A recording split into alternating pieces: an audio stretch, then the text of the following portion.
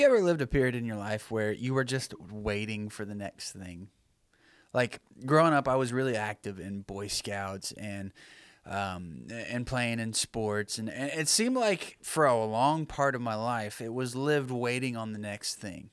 Right, like just to share a little bit of my testimony, I've not typically been a content person in my life, especially before I knew Jesus. So I would live my life just kind of hoping the next thing would get me some sense of satisfaction, right? Like whether it was going on a camping trip with the Boy Scouts or playing in the next game or even as simple as like waiting until practice that evening with the soccer team or whatever it was I was doing. Like it seemed like I lived my entire life just waiting for that next thing to get me through. Like my whole life was just spent waiting. I don't know if that's something that you can empathize with, but it's something I know a lot of Christians empathize with in the way they understand their faith. There's this lie out there that this current world is evil. And you might be like, wait a second, the world is evil.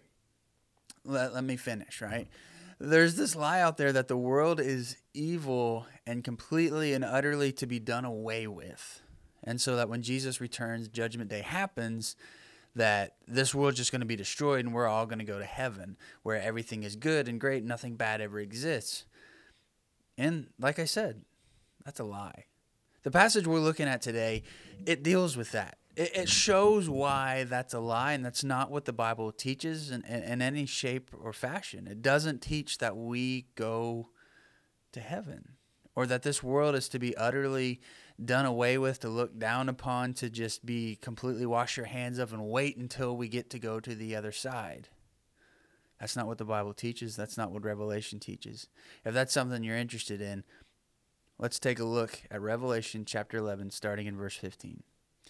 So picking up where we left off last week, if you remember last week, we looked at John's two kind of backstories. They're his solo movies to the Marvel's grand Avengers Phase 1 thing that they did, right? This is John's kind of like backstory as to how he feels about his prophetic calling, or maybe feels is the wrong word, but it's kind of the backstory as to why he does what he does as a prophet, his sense of calling, and then how prophets fit into the larger role of the church as well. So those are the two delaying interludes we just looked at.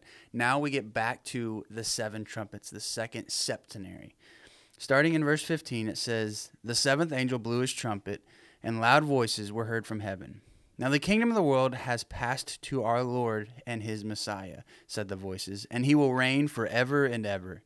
The 24 elders sitting on their thrones in God's presence fell on their faces and worshiped God. This is what they said. Almighty Lord God, we give you our thanks, who is and who was, because you have taken your power, your great power, and begun to reign. The nations were raging, your anger came down, and with it the time for judging the dead, to give the reward to your servants, the prophets, the holy ones too, and the small and the great, those who fear your name. It is time to destroy the destroyers of earth." God's temple in heaven was opened, and the Ark of the Covenant appeared inside his temple. There were flashes of lightning, rumblings, thunderclaps, an earthquake, and heavy hail. So this is the conclusion of that second septenary. And if you remember from our studies thus far, you know that the septenaries basically follow a similar pattern. Evil is let loose so it can be exposed. Remember we talked about how, it's the counselor asking probing questions. You might think your problems are these, but those are really symptoms of a deeper issue. Or, your medical doctor asking you, all right, when did this start? What happened? Trying to work through your symptoms to find the problem so they can actually cure it. The septenaries, God's rescue plan, evil is allowed to be exposed so that God can finally and fully deal with evil. And so when we get to the end of the septenaries, God purifies everything. He destroys the things that destroy his creation. He destroys the things that corrupt his creation. He is unloving towards anything that is unloving. That is what he does in the end. And it's not for lack of chances. We've seen that thus far, that God is very gracious in how many chances he gives humanity over and over. And those people who continue to reject him, he gives a chance after chance after chance. It's not a too bad, so sad, you never had a chance. It's continual chances that he keeps giving, but they keep rejecting him, and they will continue to reject him. That's what we've seen throughout these septenaries. And so we get to the seventh trumpet, and God's justice is finally brought about. Evil has been exposed, and now evil is being done away with. We're going to get a greater look at this. Remember that Revelation's not written sequentially. It's not this, then this, then this. We're looking at the same vision from different angles because Jesus has different messages to communicate. And so the message of the trumpets, they've essentially paralleled the 10 plagues. It's that Jesus is the great deliverer, that he brings his people through. Now, in our section today, we saw that a very curious thing in verse 15, right? The word there that, let me read it again. It says, the seventh angel blew his trumpet, and loud voices were heard from heaven. And this is the interesting thing. Now the kingdom of the world has passed to our Lord and his Messiah, and he will reign forever and ever. Okay, here's what I want you to notice here. The word kingdom. Now you might be like, oh, well, yeah, God's kingdom. But it says the kingdom of the world, not the kingdoms of the world, talking about each and every little individual nation and kingdom and state. The kingdom of the world, singular. There's one.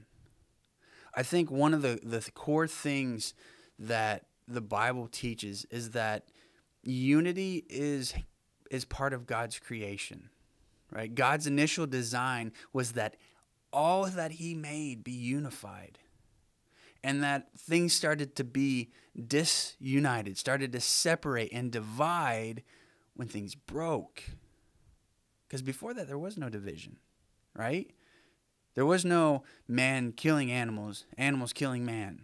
There was no nation against nation. There was no people against people. There was no brother against brother, sister against sister. There was no us versus them. There was just one. And so when Adam and Eve sinned, it created barriers, and it started creating division, where humanity continued to divide up the world into these artificial nations and states, and creating divides between people. I mean, it's all the way down to cities. Two cities that are right next to each other could be as common as any cities could be, but they'll hate each other because they're that city over there and we're this city over here. I mean, it's the fact you want to see evidence that creation is broken. Look at the division that exists out there. But behind all of it, there's really one kingdom. One. And that's the kingdom of the enemy. I mean, the Bible teaches over and over, especially the New Testament, that the world is under the control of the enemy of God. And we're going to look at that enemy's backstory as we get to chapters 12 and 13.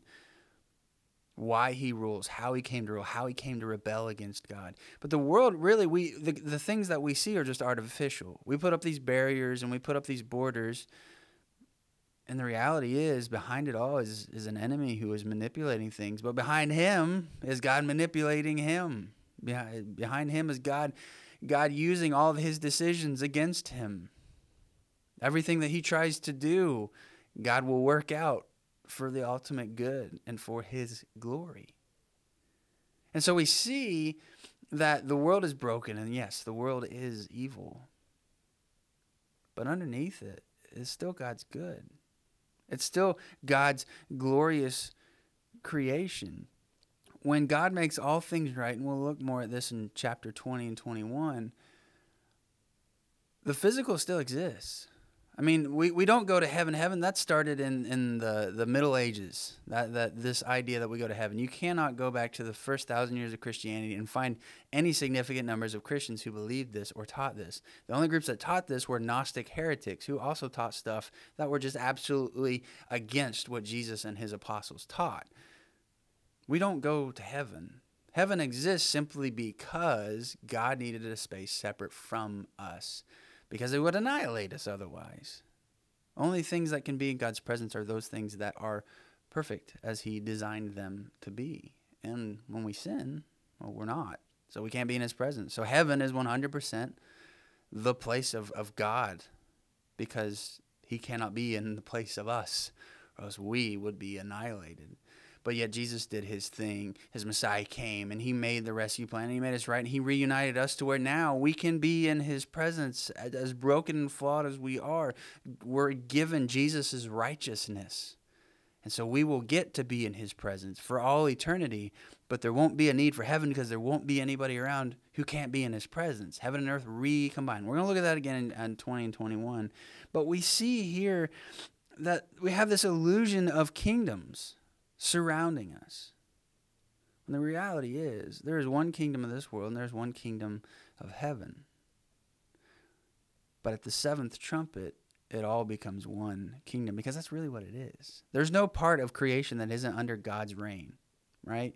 The devil is allowed to rule, but really he's already under the thumb of our God, of our King.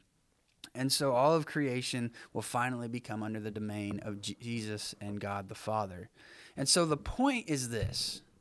When you look at creation through the lens of it's evil and broken, and we have to make it till Judgment Day. We have to stay strong and faithful, and just this world is just it puts you in an escapist mentality, a Platonic mentality. If you're unfamiliar, Plato, the famous Greek philosopher, that was what he taught, was that this world is just a shadow of the real world, and we'll get there when we die. There's so many Christians that live their life thinking that this world is it's kind of a write-off. Like we just gotta white knuckle it out until we can get through and get to the other side. But the fact is that completely undermines what God designed us to do. That we are here to make a difference, and that the good things that we do will live on. When we see that the heavens and earth are made new, it's not that they're just completely destroyed and there's nothing left.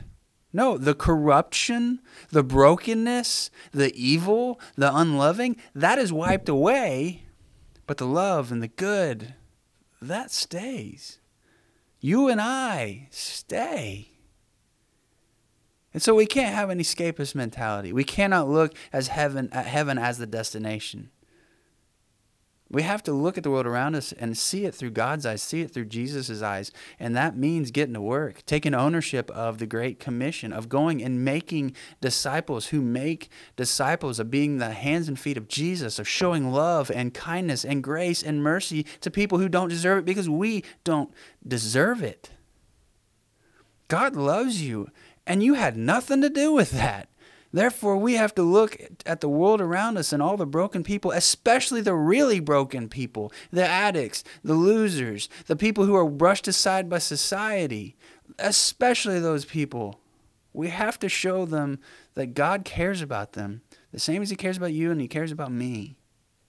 And so when I read this section, when I read these words of these elders singing the praise of the one who is and the one who was, notice there's no is to come, because at this moment, that is present. He has come again. I read it and I'm encouraged, because I see a God who is so powerful and so great that there's nothing that can stand in his way. And I want other people to see that. I want other people to find the peace that I've found, the love that I've found, the kindness I've found, the family that I've found, the community that I've found. I want people to find this because it changed my life. And I really and honestly and fully and genuinely and wholeheartedly believe it can change theirs too, if they would just find it. I don't have time to escape this world. Jesus put me here for a reason, and he put you here for a reason. Maybe it's time to go do something about it. If you have any questions, reach out. Otherwise, see you next week.